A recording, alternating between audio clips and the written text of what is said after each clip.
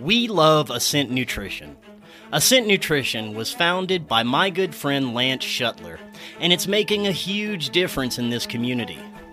They have a new product that is sweeping the nation, pine pollen. Last year, several prominent scientists started speaking out about the power of pine trees and the benefits they can offer us. Ascent Nutrition offers raw, wild-crafted pine pollen. Pine pollen contains 200 nutrients in it, making it a true superfood. It's nature's highest source of phytohormones, which support hormone and libido health for men and women.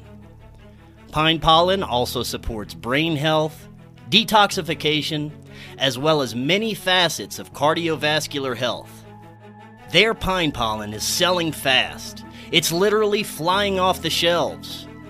Ascent Nutrition is on a mission of offering deeply transformative and helpful nutrients to as many people as possible to help bring about a great collective shift in human consciousness and human health. To order your pine pollen supply and check out everything Ascent Nutrition has to offer, use the link in the description or visit goascentnutrition.com and use coupon code FKN to get 10% off your entire purchase.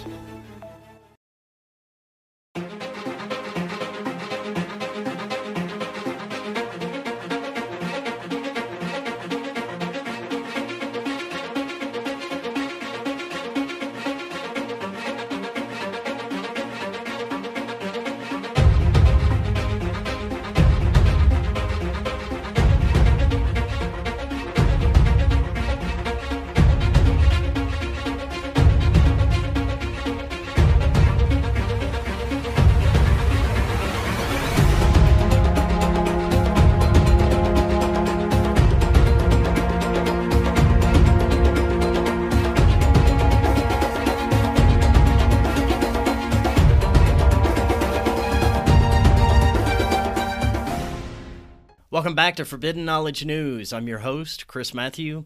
Today my guest is Kerriann Brosky. First, I have a couple of announcements. Forbidden Knowledge News is always available on Rockfin, Odyssey, Rumble, and all podcast platforms. Check us out on Rockfin. That's where you get our premium content, as well as all the premium content from every creator on Rockfin. You can also create a free account and get tons of free content. You go to rockfin.com/FKN Plus to sign up. Our website is forbiddenknowledge.news. That's also the home of the Forbidden Knowledge Network. You're going to find awesome podcasts from our community there. And check out our friends at C60 Purple Power. C60 may be the most powerful antioxidant known to man. The benefits have been personally incredible. But check them out for yourself. You click the link in the description. You get 10% off your order plus free shipping. Finally, if you would like to help in any way with the Forbidden documentary, anything is greatly appreciated, and we can't do it without your help. The price of gas is incredibly ridiculous and rising. You can go to supportfkn.com or use the PayPal link in the description if you would like to help in any way. Like I said, anything is greatly appreciated. And if you donate through supportfkn.com, you're going to get access to tons of information going into Corey Hughes' new book about the JFK assassination. You're really going to want to check that out. Today, I want to welcome Kerriann Brosky. She is an award-winning author of 9 books, historian, and has been featured in numerous publications. She served on the Board of Trustees as first vice president for the Huntington Historical Society for 6 years, and she served as a trustee for the Green Lawn Centerport Historical Association for 3 years. She is also president emeritus of the Long Island Authors Group and is a well-known speaker. Kerriann, welcome. How you doing? Good. Thank you for having me, Chris. Yeah, it's great to have you on. There is so much we can discuss. I love that as a historian, you bring these, what some consider fringe topics and paranormal events to light that you would most likely not hear about unless, wonderful researchers like yourself are looking into it. And that we're finding so much about our history actually is either been manipulated or outright false, especially in the past few years with the age of information and everything that's been coming out lately and people looking into our true history. So it's very important what you're doing, especially during these times. And there's a sort of spiritual and paranormal kind of revision that's also happening, the global consciousness, which I find fascinating as well. So there's so many directions we could go with this. I love the work you're doing, but this is your first time on. Tell us more about yourself, your background, and what led you to write about these topics. Sure. I've had a very interesting career. My degree is actually in photography. I went to school for photojournalism, and I worked for Newsday at the time in New York. And from there, I started working at some local newspapers. And parts of Long Island are very historic, and I live in Huntington. And that's where the newspaper was. It was founded by Walt Whitman. And I started taking an interest in the history of the town. I ended up writing my own column, of which I was photographing places of historical interest in the hopes of preserving them. And I was having, these different articles written, and people loved it. They were learning about local history, and they could drive by the places, or some of them were open to the public. That led me to write 2 books in 1995 and 1997 on Huntington, it's a large town. So I did all the towns within the town of Huntington. And I was doing, putting them into a book, and I was lecturing.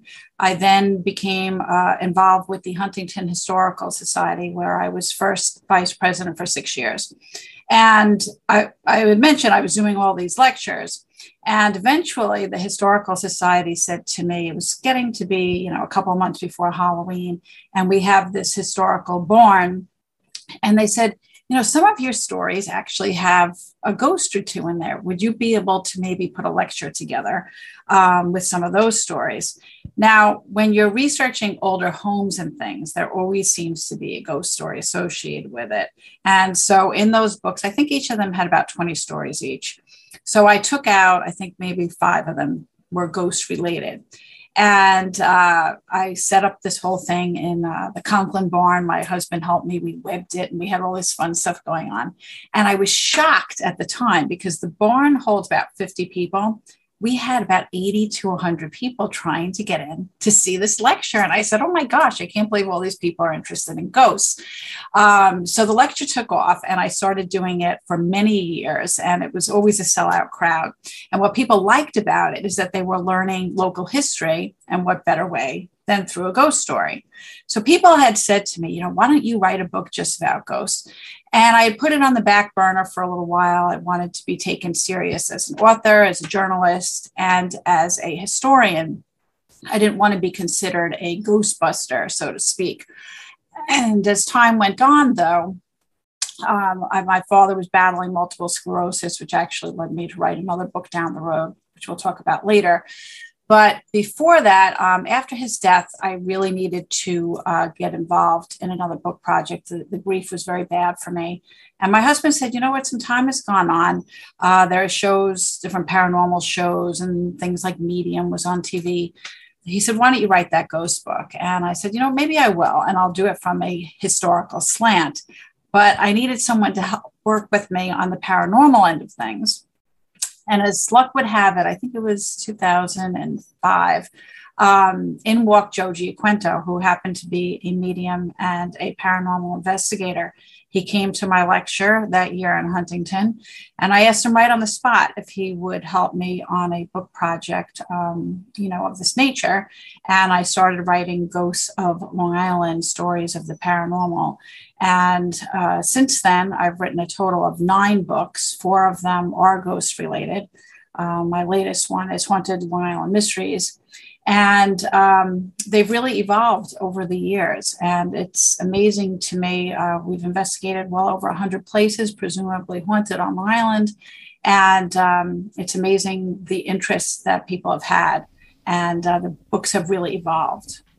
Now, what was your interest in the paranormal before you actually started writing? Were you interested in it? Had you done any research? Have you had any paranormal experiences? How did you feel about it, before you started writing about it? I actually was very interested in it. When I was a child, I remember hearing a family ghost story that my parents had about their first attic apartment that was in Valley Stream, and which is on Long Island. And I remember hearing about the story, and the house itself was actually owned by my aunt's family. So it was my aunt and uncle weren't married yet, and they had rented this attic apartment to my parents, and there was a ghost there, and it was the ghost of one of their relatives, an Italian grandfather. And so I can't remember. I think it was. I don't know if it was the second ghost book or it was in one of them, but I ended one of the chapters calling it The Ghost of the Italian Grandfather. So that had piqued my interest. So I had done a lot of research on my own prior to doing the books. And I also am a very spiritual person. So I've had a lot of religious experiences as well. And so it just sort of evolved. Of course, since writing the books, I've had more experiences. And one of the biggest things I wanted to show was that Long Island is more than the Amityville horror, and that it's a place rich in history, especially with our Native American past, the Revolutionary War, and it's also very spiritual. So it's sort of all tied into things that I liked and that I believed in prior to writing the books. Has your understanding of the paranormal in general and what is behind it and its connections to us and the afterlife and other unexplained phenomena, has this evolved any and changed since you started writing books?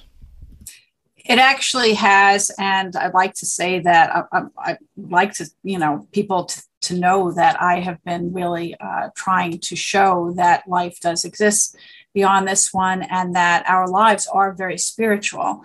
It's really amazing because in my first book, Ghosts of Long Island, I had included a couple of places that people in other parts of the country would probably have heard of, such as the Amityville Horror, Kings Park Psychiatric Center, Mary's Grave.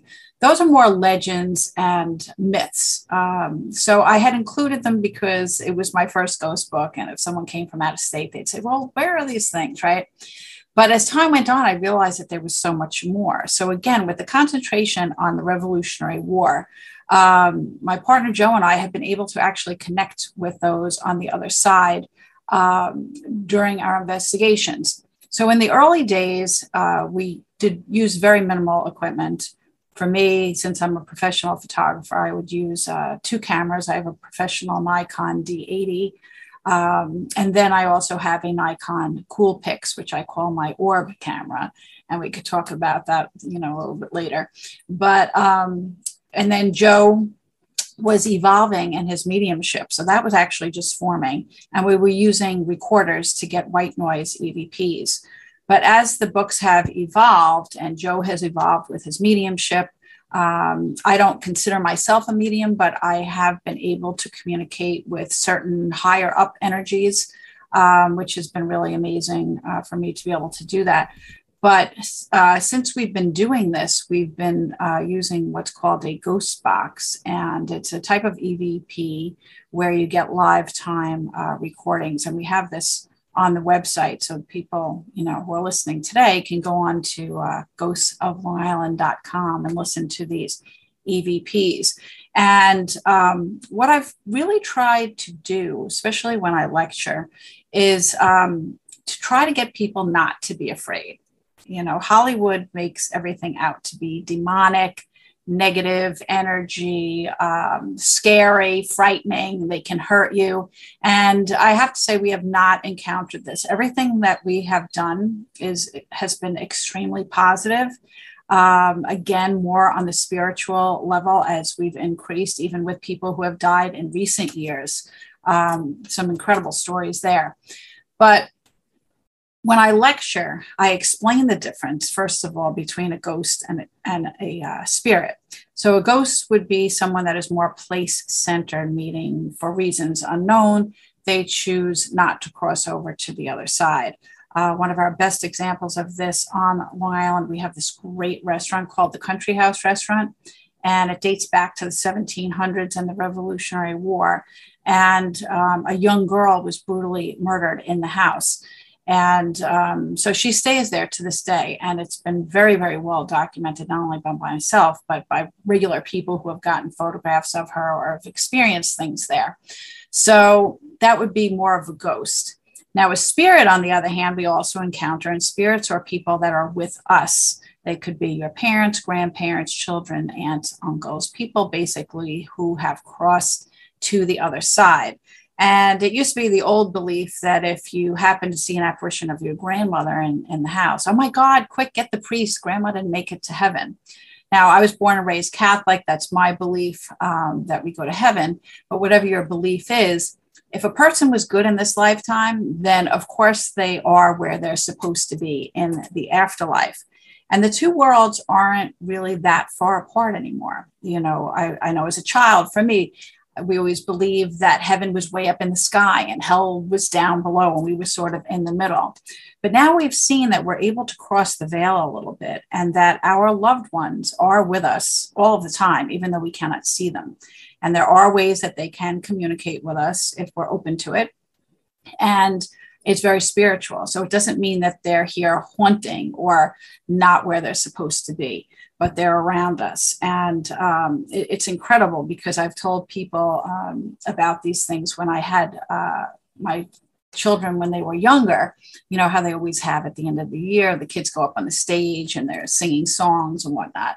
And we were in the basement of a church, and my mother-in-law was with me. And I was telling her about orbs, and we had gotten, she had taken a picture with her own camera, and there were tons of orbs over the stage, over the children's heads. And she said, oh my God, I can't believe this. What's happening? And I said, well, you're fortunate to be here, but there are a lot of grandparents or relatives that can't be here. So it's very positive, because it's a way of showing that there is another connection, that people have passed, but they're still with us. So that's sort of the difference between the ghosts and the spirits. I've also taught the 10 different types of ghosts, which is a list that was put together by Peter Underwood, who's a very famous paranormal investigator from London, England. He has since passed away, but I'm in touch with his grandson, who is keeping his legend alive. He was very, very big.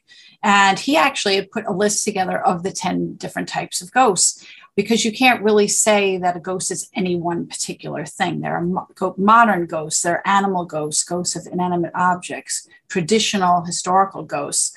So Joe and I have tried to work within that list, and we see how our own work fits in. And so not only are we connecting with people from history, these historical figures, but we have done some private homes and things of that nature, where we have connected with people who have passed, and we've actually helped bring their families back together and get them out of grief. So it's been very powerful doing it, and I've enjoyed seeing it evolve into this, promoting the history and promoting that life does exist on the other side, and that our loved ones are with us. Right on. Now, you mentioned that, 10 different kinds of ghosts. This is very interesting to me, because first, I believe that there's a crossover in lots of different types of phenomenon, even from ufology to the paranormal, and it can obviously be difficult in pinning any one thing when it could be a variety of different phenomena crossovers. Yes. So with these 10 different types of ghosts, I know as well as that they have different types of hauntings, residual hauntings, energetic, intelligent hauntings, poltergeists, and some would consider lower vibrational entities, trickster entities. There's all kinds of things that I think has to be taken into consideration. But maybe you could tell us a little bit more about these 10 different kinds of ghosts. Okay. That's a great question too. The traditional type of ghosts are historical figures. So that's, as I had mentioned, Annette Williamson at the Country House restaurant is a good example of that. Gettysburg, that's a good example of that. But then we have times where it is just energy that is left over in the environment that causes phenomenon. There's something called a cyclical or recurring ghost. And every year, and this has been recorded, hundreds of people have seen the funeral train of President Abraham Lincoln going across the plains. And so is this an actual haunted train that people are seeing? No. For some reason, there is energy that has been trapped in the environment, and that causes this phenomenon to occur each year. Okay, so that's more of a cyclical, a recurring ghost. Modern ghosts are interesting, and there's actually two different types. You may have heard, and this is very common, let's say a wife or a mother is at home sleeping in the United States, and she has a son or a husband away at war. And that person, let's say, died tragically during that war. There are so many people who have been visited by that person before they went to the other side because they weren't able to say goodbye. So they'll see sometimes a vision when they're sleeping, and they'll wake up, and then all of a sudden the phone will ring, someone will come to the door and say that their loved one had passed. So that's a type of a modern ghost. Another one similar to the cyclical ghost or the recurring ghost. This is not a story from Long Island, but this is a story that I just heard from my research that I've done about a man who every day, would come home from work at the same time, pull into his driveway, and he would see an older gentleman walking his dog. And they would always say hello and chit chat and that type of thing. Well, one day the man comes home from work and he sees the guy walking his dog again. He says hello, but this time the guy just keeps walking and look different to him. Okay.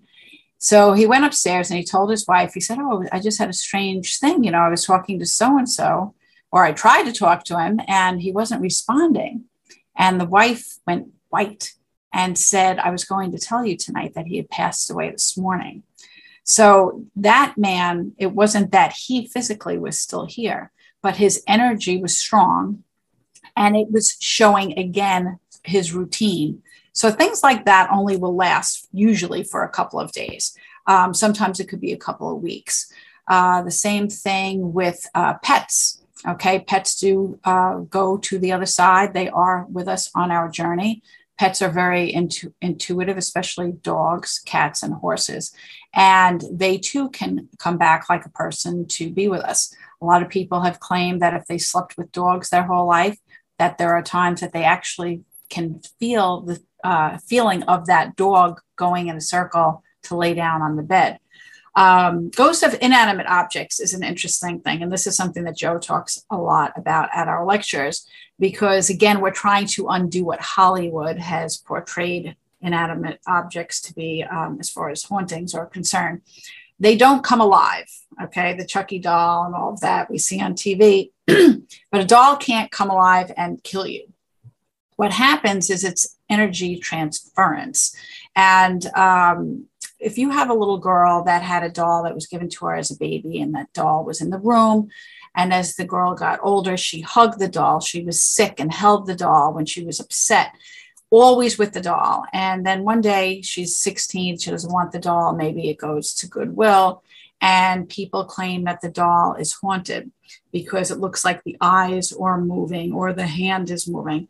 And again, the doll is not alive. It's not that the doll is haunted, but it has sometimes created a phenomenon where the energy was so strong that it was transferred onto this object for a certain amount of time period. So, we like to try to undo that whole thing. Poltergeists are another one that you had mentioned, Chris, but out of the 10 types of ghosts, I would say it's the least likely one that you would experience. Thankfully, I've never experienced it. Joe did in a place that he lived in upstate very, very briefly. This is before I met him.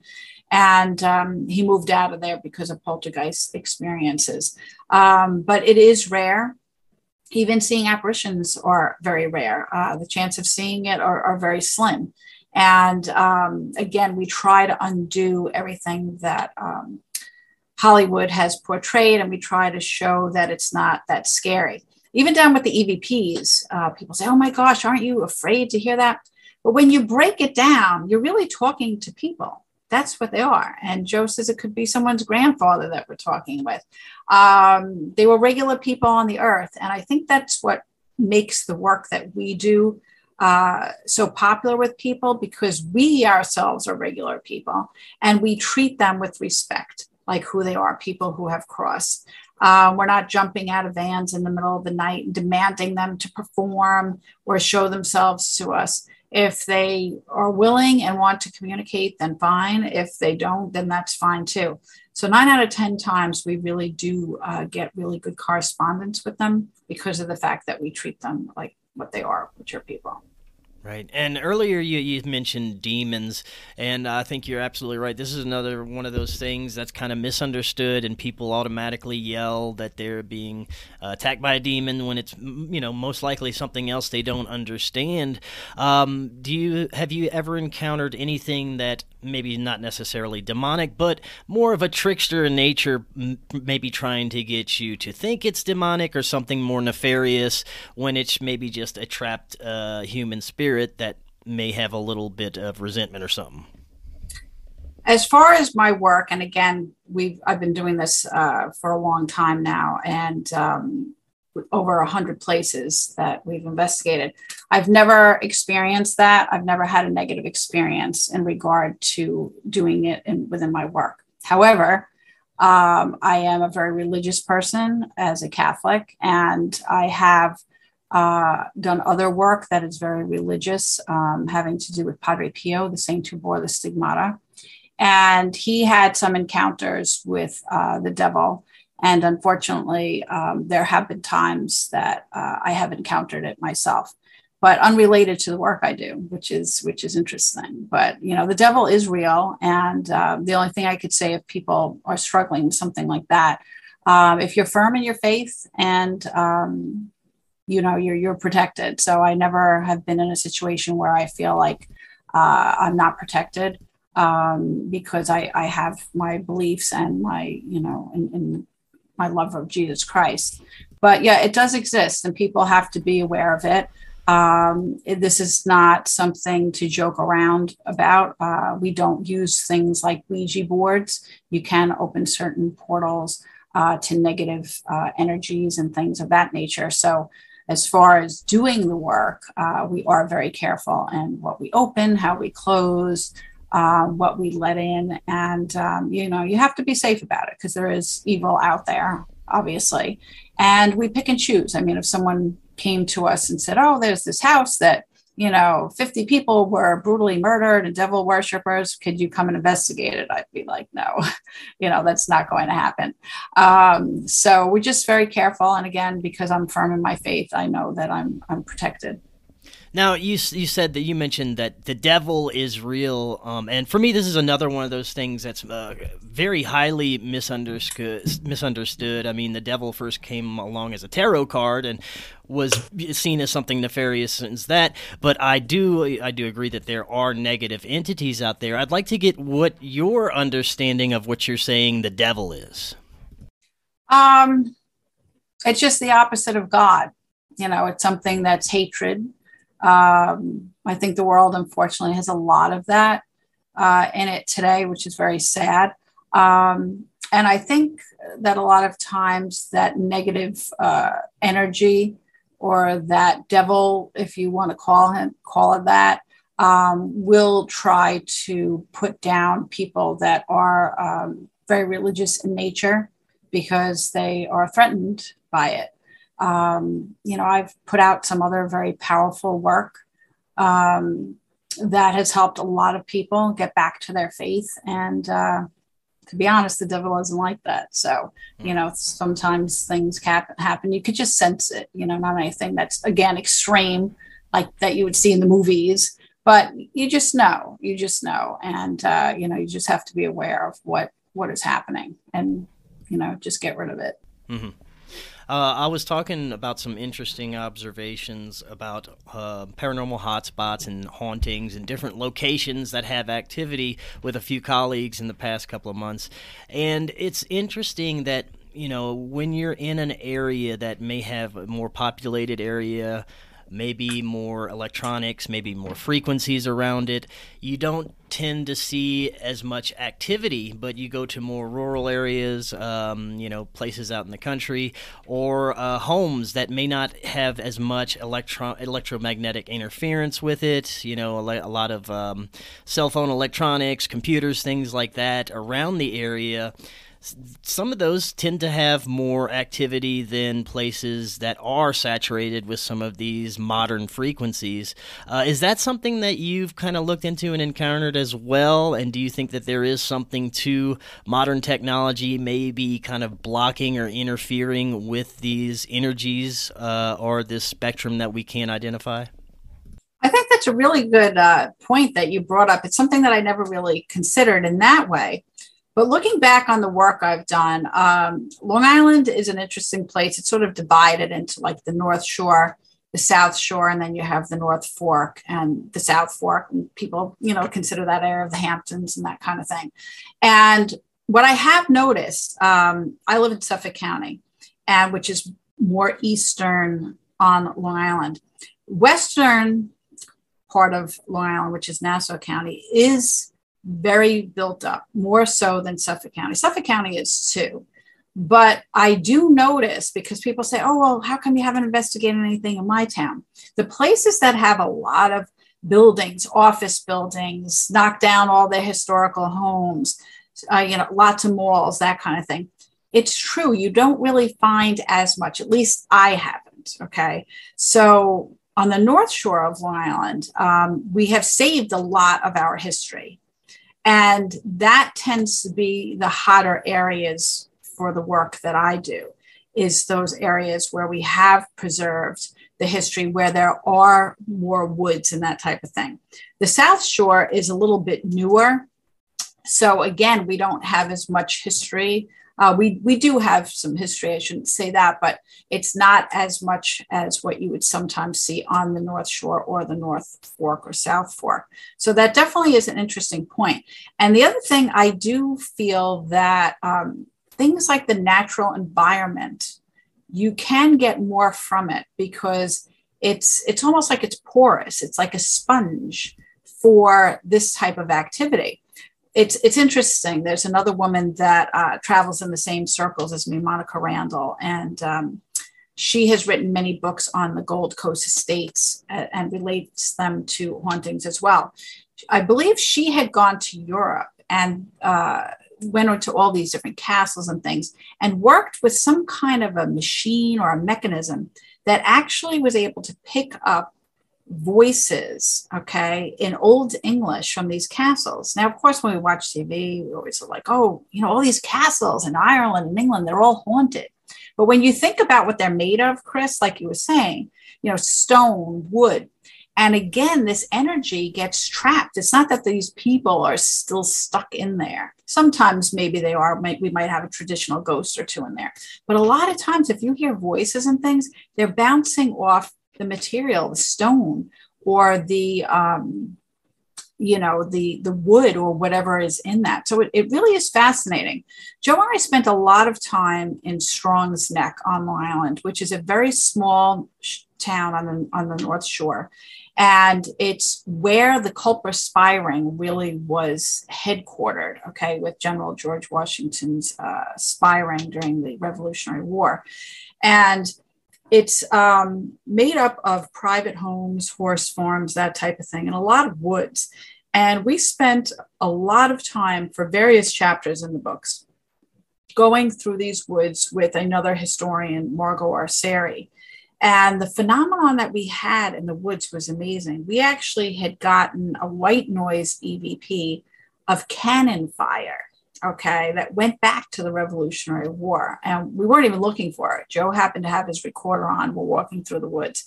And all of a sudden we hear this. And it was incredible. And he ended up getting it on the recorder. So when you're in those types of environments, I agree, definitely. There are more ways, there are more openings, where when we have all these other electronic things, it's more difficult. And I think sometimes that's why on these shows, maybe they don't get as much, because they're using too many electronics. We try to use the least amount of equipment as we possibly can. But then on the other side of the coin of that, it's interesting because of technology. Technology is all energy based. So the spirits are able to manipulate some of that energy in things like recorders and cameras. in order to communicate. So it's just bringing up their frequency along with what we provide, and then they're able to use that. So it sort of works in both ways. But when we do our investigations, we usually like to keep it limited to just the two of us and whoever is involved in the place that we're at, if it's an owner or a manager of a place, because even people's energies, too many people can create some havoc when you're trying to pick up energy from the other side. So it's a very interesting point that you brought up. But yes, so I would have to say I agree with that. Yeah, and you're right. It does work both ways. You have reports of the batteries being drained on certain electronics, and it affecting, like you said, EVPs, and affecting different types of technology in different ways. So yeah, you're spot on that, and it's very fascinating how it can either affect or prevent us from accessing certain things beyond the spectrum of our vision. Very interesting. Now I want to know about Joe and what he does during your investigations. Could you kind of take us through a typical investigation and what Joe is doing? Yes, definitely. We have a lot of fun. I love reading Nancy Drew as a child, so I kind of think of us cross between Nancy Drew and Hardy Boys and the X-Files. What Joe does is very specific too. Since most of the places are of historic in nature, so what I do is I usually start collecting some information on the place first, and then I'll tell Joe, all right, we got ourselves into such and such place. And I try not to give Joe that much background information on it. Then we usually go to the actual location and we interview the people and a lot about the history first, and everything is recorded. Then our investigations, we will go around. I'll photograph with the two cameras. Again, my Nikon D80 is to put, nice looking images in the book of what the place looked like or what a room looked like. With the smaller camera, the Nikon Coolpix, that I tend to get more orbs with. And people say, well, why is that? Well, the same thing if I was with a group of people and had my huge camera with the battery pack and the flash and all that. And I say, here, can you take a picture? People are like, oh, no, I don't know how to work this. It's the same thing. If I gave you a Coolpix, it would be a lot easier. Just press the button. So the spirits are able to manipulate those cameras, easier than they can with the larger camera. So I'm walking around with a camera, but so is Joe. Joe is usually also taking photographs, and things have been verified. We've been photographing at the same time. I've gotten an orb and he has the same orb, but it's in a different part of the frame because he was maybe 20 seconds off from shooting. So he'll take some photographs as well. But then his main thing is the communication that we do with the EVPs. So when we first started out, Joe had told me about EVPs and I had never heard of them before. And I looked at him and I thought that he was insane. And I said, well, what do you mean, I might pick up? Because he had asked me, he said, well, you're going to be interviewing people. Are you using a recorder? And I said, yeah, I have this little one from Radio Shack Digital. He said, well, you might get the voices of people from the other side. So I wasn't really sure if I believed it, even though I was open to things. So on our very first interview that we were doing, we were interviewing a couple who had lived in a house that had some paranormal activity due to objects that had come from foreign countries that had negative energy attached to it. And so the house that we were in had never had any experience in there. So we were having a nor'easter at the time. Joe had lived in Hampton Bays, and it was maybe 15 minutes from my house. So it was easy for me to get there. So Joe was going to be late, and I said, don't worry about it. This was our very first assignment. And I said, I'll conduct the interview. So I had my recorder on a big coffee table. It was a fairly large living room, and there was two love seats. So the couple was sitting on one, I was sitting on another, table in the center, and I had my recorder. And went through the whole interview, and Joe was not there yet. I finished the interview and he arrived. And when I played back the recorder, because I have to transcribe everything in order to get it perfect, I then handwrite. All of a sudden, it was as if someone had picked up the recorder.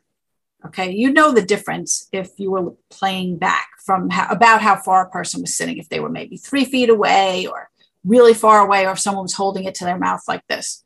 It was as if a little girl had picked up the recorder and in a loud whisper said, "Hold me." I almost fell off my chair. And I played it for my husband. He was scared out of his mind. And then when I played it for Joe, he said, "Congratulations, you got your first Class A EVP," because there are the 3 classes depending on how audible they are. So it was at that point that I knew that this existed. So even though it's Joe's specialty, I've like to pride myself in getting some good white noise EVPs over the years. But that's what he does. He works with special software, the Gold Wave, and he's able to find these EVPs and recordings. So what he does is very tedious looking for that. Now, those are the white noise EVPs, okay? You can't hear them live time. It would be playing back from the recording. So with the last 2 Ghost Book projects, it evolved into Joe getting a ghost box, which is basically a transistor radio where one of the wires has been manipulated or cut so that it continuously scans. So Joe has gotten some amazing things. And so what we'll do, we'll go around, we'll take photographs first.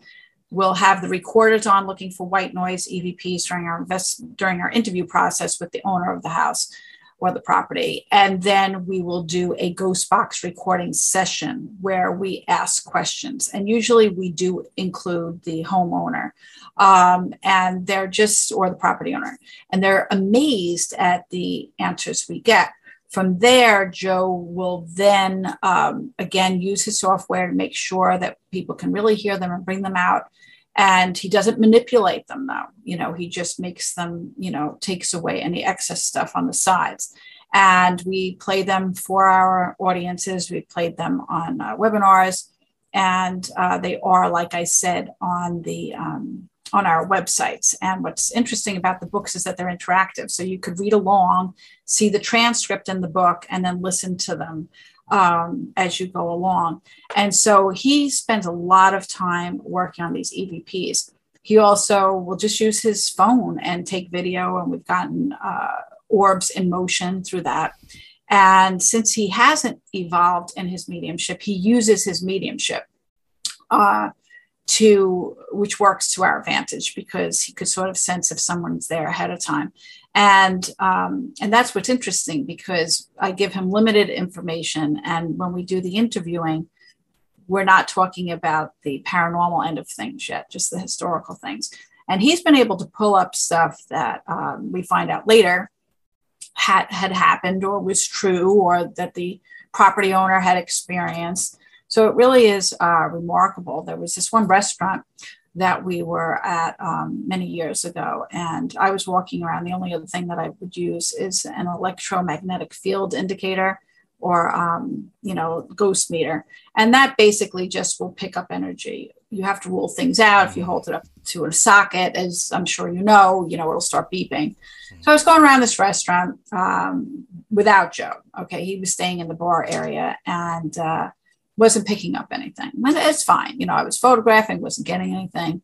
As I started walking back to the bar, I was holding the ghost meter and the ghost meter started beeping and beep, beep, beep. As I got closer to the actual bar where the stools were, it was beeping faster. So we ruled out that there was anything electrical that could be picking up.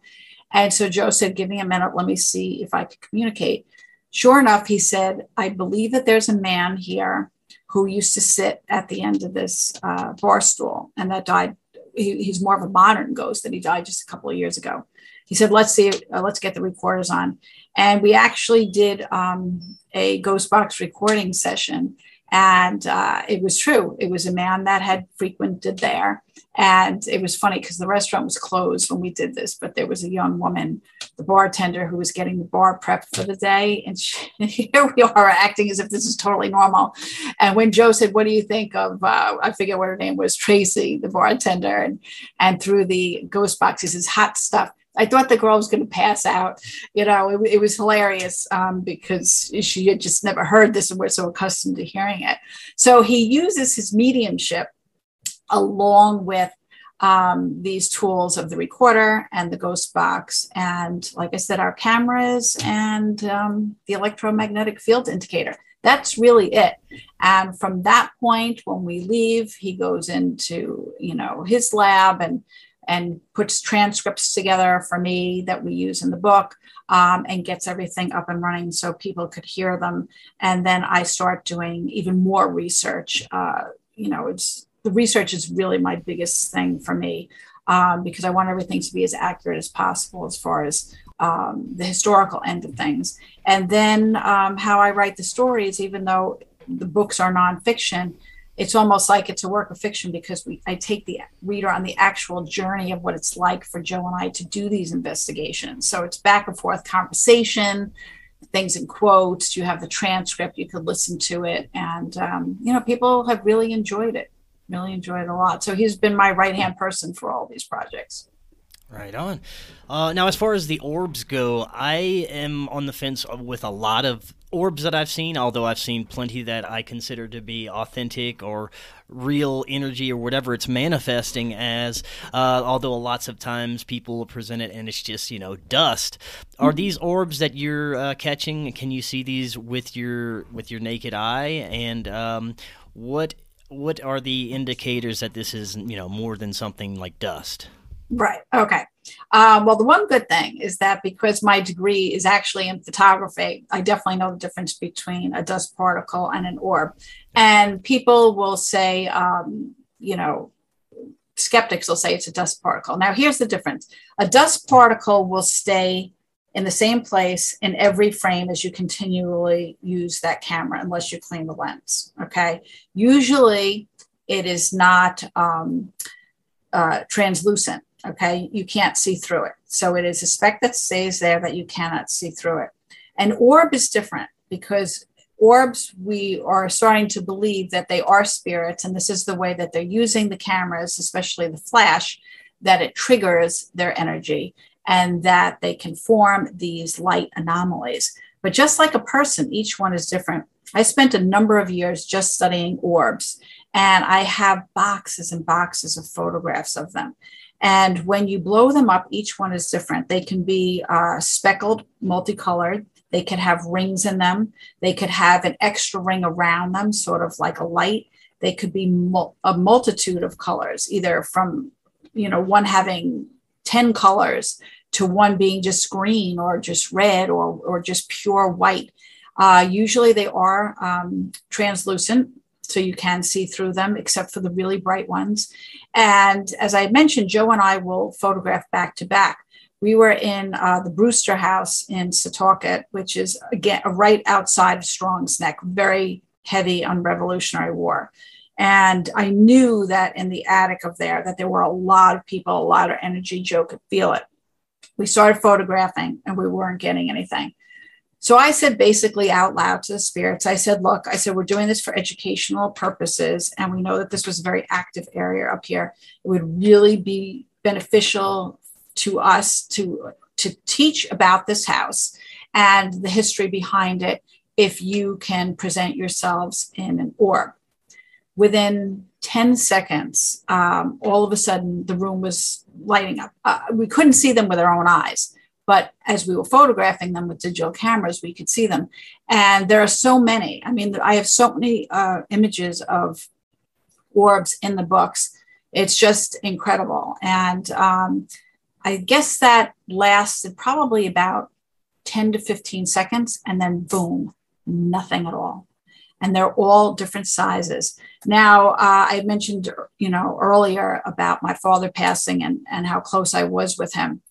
I have gotten the same orb when I blow it up. It's exactly the same whether I am in New York, Florida, North Carolina, and it's amazing. And I tell people, I said, take it as a good thing. And people don't even realize they get them. I've seen them in newspapers. If there's a car accident and they're taking a picture at night, I'm like, oh, look, there's the guy who just died. He's going up.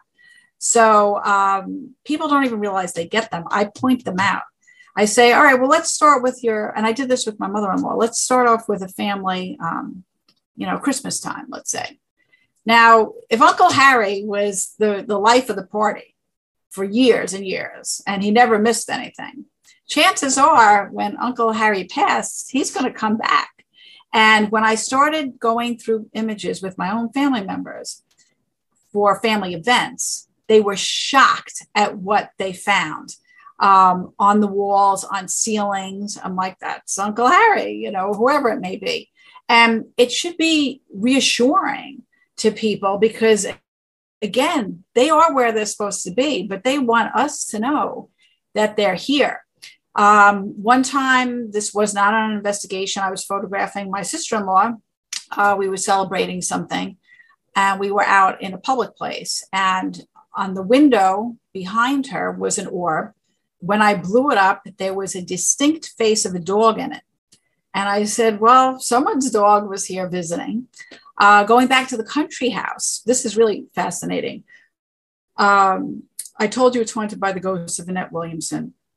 Many people have seen her, the owner, customers, everything. She was a young 17-year-old, curly, long blonde hair. And there was an artist who was driving one morning very early, like it was like sunrise, past the country house. And she actually saw an apparition of Annette hovering over the house with the long blonde hair and like a wreath of flowers around her head. She made a painting of it, which hangs in the country house today, of what she saw. And it's, people can see it. It's a beautiful painting. When Joe and I did our first investigation there, and we did many things, we filmed a documentary there, and we had gotten the orbs. When Joe blew up his image of the orb, it looked exactly like the image that was painted by the woman. You can see a girl with curly blonde hair and the wreath of flowers around her head. So it really is remarkable. And they're more common than, let's say, an apparition to get. We generally get orbs. We get, on occasion, I've gotten apparitions, not that I've seen it, but I've seen it later in the image. And we've gotten some sort of ectoplasmy kind of thing at times too. So those would be the three things. But the orbs are our major thing that we get. And I have multiple really good pictures of them in the book. Awesome. I'd like you to tell us now about some of your favorite places in Long Island that you've investigated and maybe some of the most profound experiences you've had while doing it. Mm-hmm. The Revolutionary War places are really some of my favorite.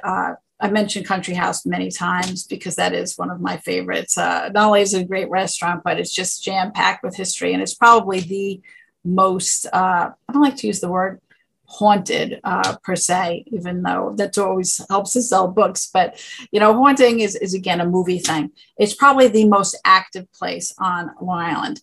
I had mentioned to you about the North Shore. So most of my favorites are probably on the North Shore of Long Island.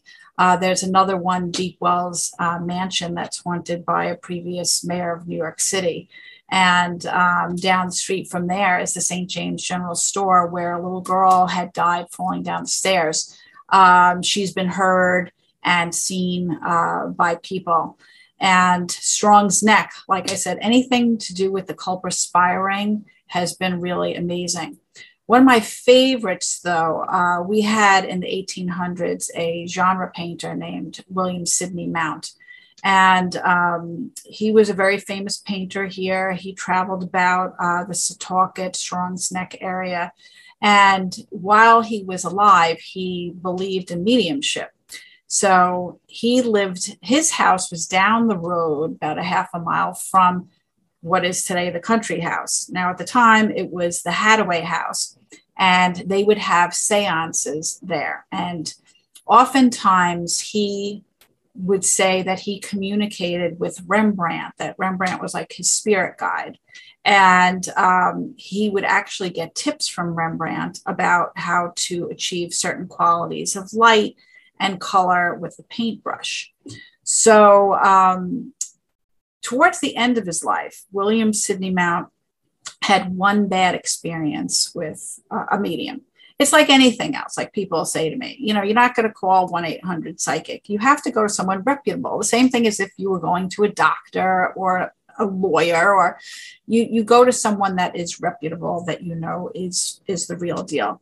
So, but anyway, William Sidney Mount had not that great experience, and he all of a sudden had doubt about, and he grew up during a time, he was in his 30s during when spiritualism was on the rise. And then he ended up getting sick and he died. And he wrote tons and tons of journals, which I had access to. So while I was working on that story in my office, I had gotten the sense, and this is when I started to develop some things, that he was in the office with me and that he was sort of like a close talker, like right in my face. And I couldn't write the chapter. I was writing a chapter about his life and some experiences that we had had. And I thought I was losing my mind. And I was getting the sense from him that he felt that he was wrong. He wanted people to know that mediumship really does exist, that you can communicate, and that what happened to him during those last months of his life, he regretted ever writing in the journal, and he wanted me to fix it now. So I call up Joe and I said, look, either I'm completely losing my mind or I have William Sidney Mount in my office, and this is what he's saying to me. And Joe said, you want me to see if I could communicate with him? And I said, okay, see what you could do. So we hang up the phone. A little while later, I get an email from Joe. He said, this is what he said. Now, Joe had no access to his journals at this point, so he did not know his language or his writing style. The email that Joe wrote was exactly written the way the journals were. So I knew that he had communicated with him. And William Sidney Mount said that he apologized. He's excited that I'm going to be writing about him and his beliefs.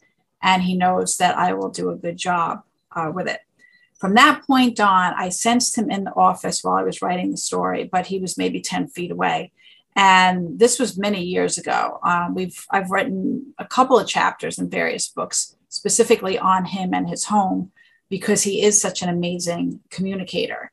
And I consider him almost like one of my spirit guides that assist me with my work.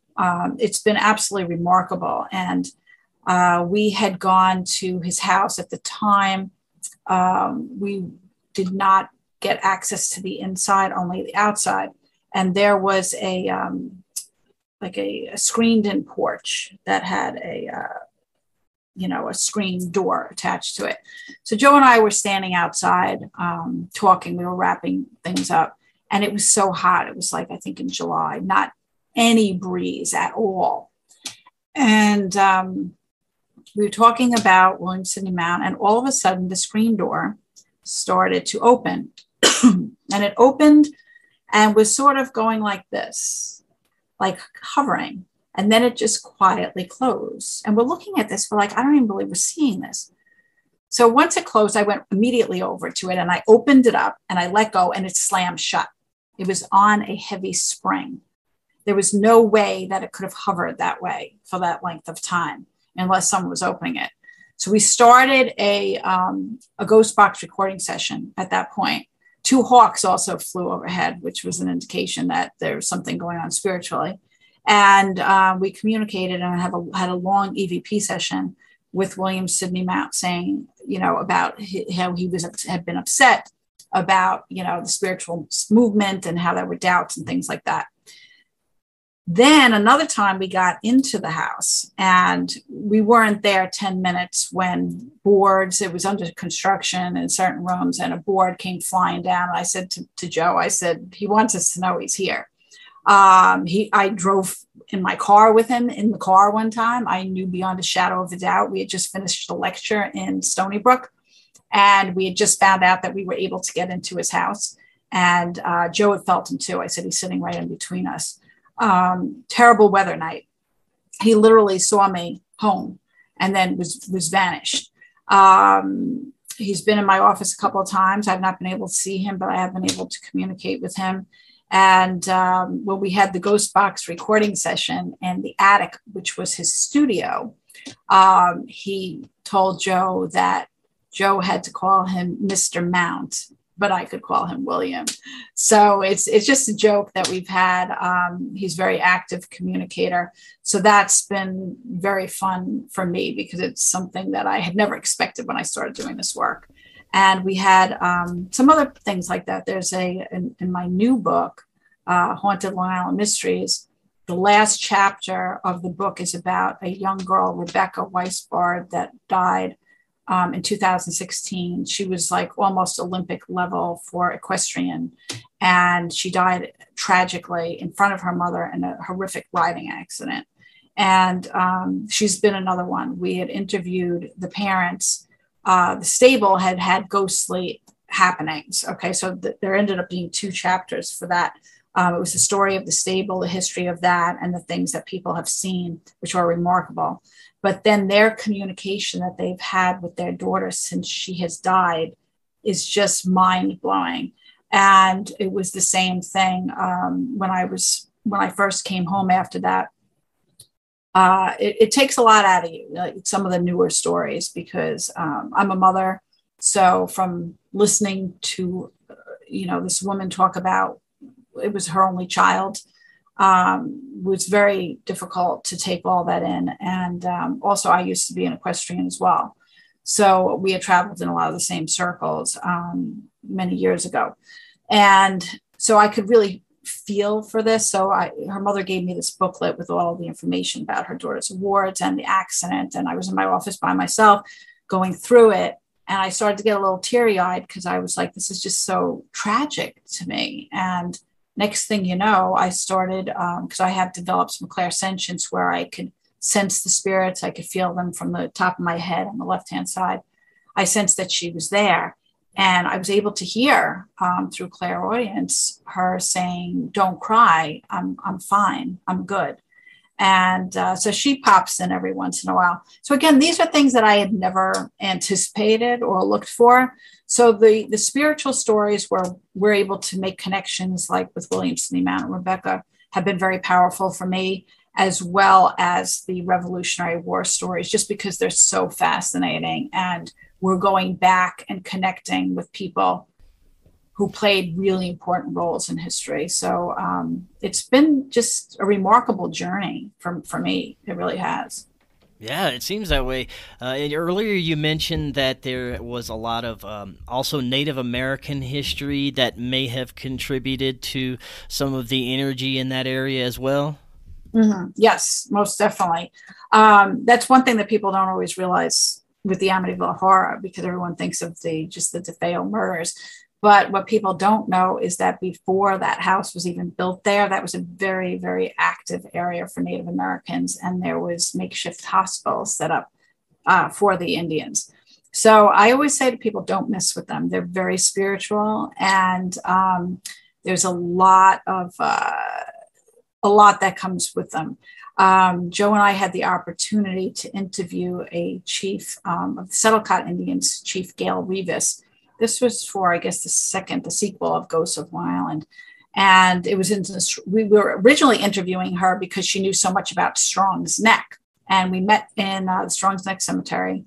And she was all in her Indian garb. And she had this painted blanket. It was actually like a medicine wheel. And her stories were remarkable, that she ended up having her own chapter in that book. Just very, very spiritual, very things with nature. So we've gotten things, how you can get spirits through nature. So it's very powerful. And so there's a couple of stories. There's another one about Sagged Coast Manor that has a great history, again, going back to the Revolutionary War. But prior to that, there's a story of an Indian princess who actually went out and risked her life to save the white settlers that were coming in during a storm. And she ended up getting lost at sea. And people have claimed that they have seen the apparition of her wandering around the properties. Another one of my favorite ones, which is on the cover of, here's Haunted Long Island Mysteries. But this building here, this is Historic Haunts of Long Island. That's the Montauk Manor. And I love this place. We vacation there. It's on the very farthest point east on Long Island, past the Hamptons. It's a wonderful family fishing town. The Montauk Manor was built in the 1920s by a man by the name of Carl Fisher, who had really built up Miami, and he wanted Montauk to be the new Miami, but he ended up going broke, and that never happened. But the manor was his biggest achievement. But he didn't really care too much about history, and he built it over a very Indian sensitive area. There's a cemetery called the Fort Hill Cemetery located next door. It's absolutely beautiful up there. It's so peaceful and so sacred. You can feel it. It's not your regular cemetery with tombstones. Everything is below the ground. But there's a section of it that now has a lot of undergrowth and all of that, where this is where the Indians had built their camp, the Montauk Indians. And they were a very peaceful tribe and very loving tribe. And the Indians from Connecticut and Rhode Island had come, the Pequots and the Narragansetts, and they did a surprise attack and murdered a lot of the women and children. Same thing happened in Strong's Neck. And I find that those areas are really, really sensitive, especially where Indians have been killed. Very, very sensitive. You could almost feel the change in energy, just a total shift. So I have great respect for our Native Americans, and I have really enjoyed including some of those stories. We have another one that's more of a legend, although there is some truth to it. The Lady of the Lake in Ronkonkoma.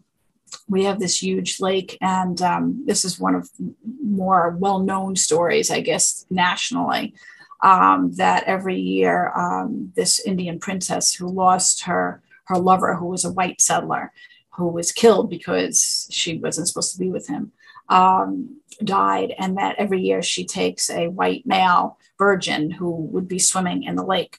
And, we say it's a legend, but there have been multiple cases of this happening, and it's very strange, very, very strange. So we're very respectful with anything that we do with Native Americans, and, they have a wonderful history. And if I can get stories that include them, I always will put them in the books. That's great. Man, there's so much we could talk about. I'm definitely going to have you back on. We're going to discuss more because we're barely scratching the surface on a lot of this stuff. Let's close with, tell us a little bit about your only novel, The Medal, which is actually based on true events, right? Yes, it is. And I have that right here. This is the cover of The Medal. I had mentioned to you earlier that I've had a lot of religious experiences as well. And it is based on true events. My father had multiple sclerosis for 16 years. He was diagnosed at age 48. And I came from a very loving, caring family. We were all very close. So it was very traumatic. And I had issues with my faith. Now, I had gone to Catholic school. My parents were religious. My husband was religious. My mother-in-law had worked for the diocese. So, we came from a good background in that regard. And all of a sudden, I started to develop just a lot of anger towards God for, I was young, I was in my early 20s when he was diagnosed. So, because I couldn't understand why God was doing this to my father. That was my belief at the time. And so I had lost my faith. And people are put in your lives for reasons that we can't understand sometimes. And I was approached by an Italian stranger, very unlikely character. And he started to tell me about Padre Pio, who at the time, he wasn't a saint yet, but he bore the wounds of Christ, the stigmata. And there's hundreds of Google pages on Padre Pio. He was a mystic. He had the ability to read hearts by location. He was a medium, even though the Catholic Church won't use that word. But he had a huge love for Jesus Christ and the Blessed Mother, and he performed miracles.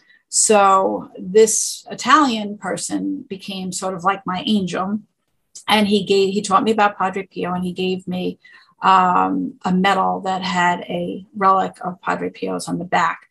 And he told me to pray to him. I gave the medal to my father. And there was a whole journey in between, a lot of coincidences. I would go to places and all of a sudden find things about Padre Pio there. And the medal is what ultimately brought me back to faith, along with this man who was teaching me and bringing me back to my faith. And on the night my father died, a miracle took place in regard to the medal. I actually have it on here now. It's probably hard to see, but this is it. And that's the relic on the back. A miracle took place. I don't want to give away the ending of the book. Yeah. In regards to this, that was so profound. It changed my life completely. And, I was always trying to figure out why my father had to pass away. Well, I wrote this book, and it was a great learning curve with it because I was a nonfiction writer. I didn't want to write it as a true story because it was too painful for me to relive it that way. So basically, the main character, Bethany, is a combination of myself and my mother, and what we both dealt with or felt during that time of my father dealing with MS. And in it is woven through it is the true story of Padre Pio and his life and the miracles that he has done, as told from the angel Jimmy in the book. And it was definitely a difficult thing for me to do, a very difficult project. But the letters I have gotten over the past 10 years from people, it has changed their lives. It has brought people back to their faith. It has given them hope. It has taught them to believe in miracles, to not give up even in the hardest of times. And as an author, I could not ask for anything more, that my work has actually made such a difference in people's lives. It is so powerful to me. And the book is going all over the country right now. And it's so funny. I just received an email last week from someone who was ordering a copy, who wants to give it to a friend who's having trouble with their son who has an illness. And so she was sitting down talking to her hairdresser, and the hairdresser has been talking about my book to all these people. And just last week, she had someone in the chair who happened to be a friend of mine who knew about the book and who had read it, another author friend. So it's really going around, and it's changing people's lives, and it makes a big difference. So I see how my work has evolved from, with the whole thing with the ghosts. I had to have that in order to have better understanding of the afterlife. And then it went into the metal, and it's affecting people, and it's helping them and bringing them back to faith. And all of these books, by the way, you can get on Amazon, but I also sell them through my website if you want personalized and signed copies. And especially with the metal, a lot of people do that because I write a special message in it: believe and have faith. And that's what it's about.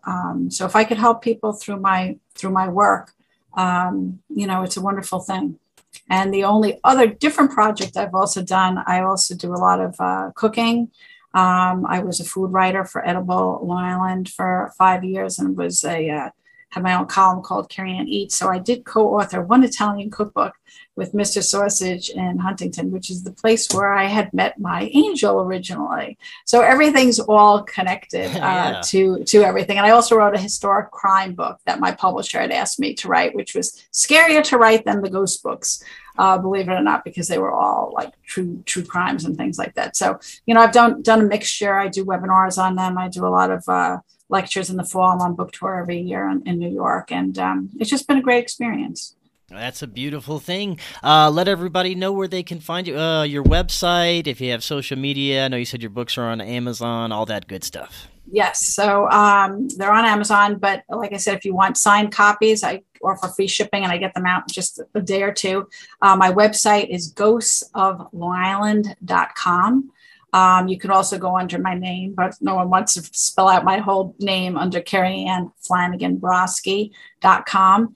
And if you go onto the website, you could also sign up for my newsletter. And you could also scroll down and listen to the EVPs, which will connect you to Joe Giaquinto. I'm also on Facebook under Kerriann Flanagan Brosky. I dabble with Twitter. I don't do too much on there, but Facebook, and then Instagram. I advertise any upcoming book events, but Instagram is more of my food stuff. So if you want to see where I'm eating or what I'm cooking, you can follow me under the same thing, Kerriann Brosky or Kerriann Flanagan Brosky on Instagram.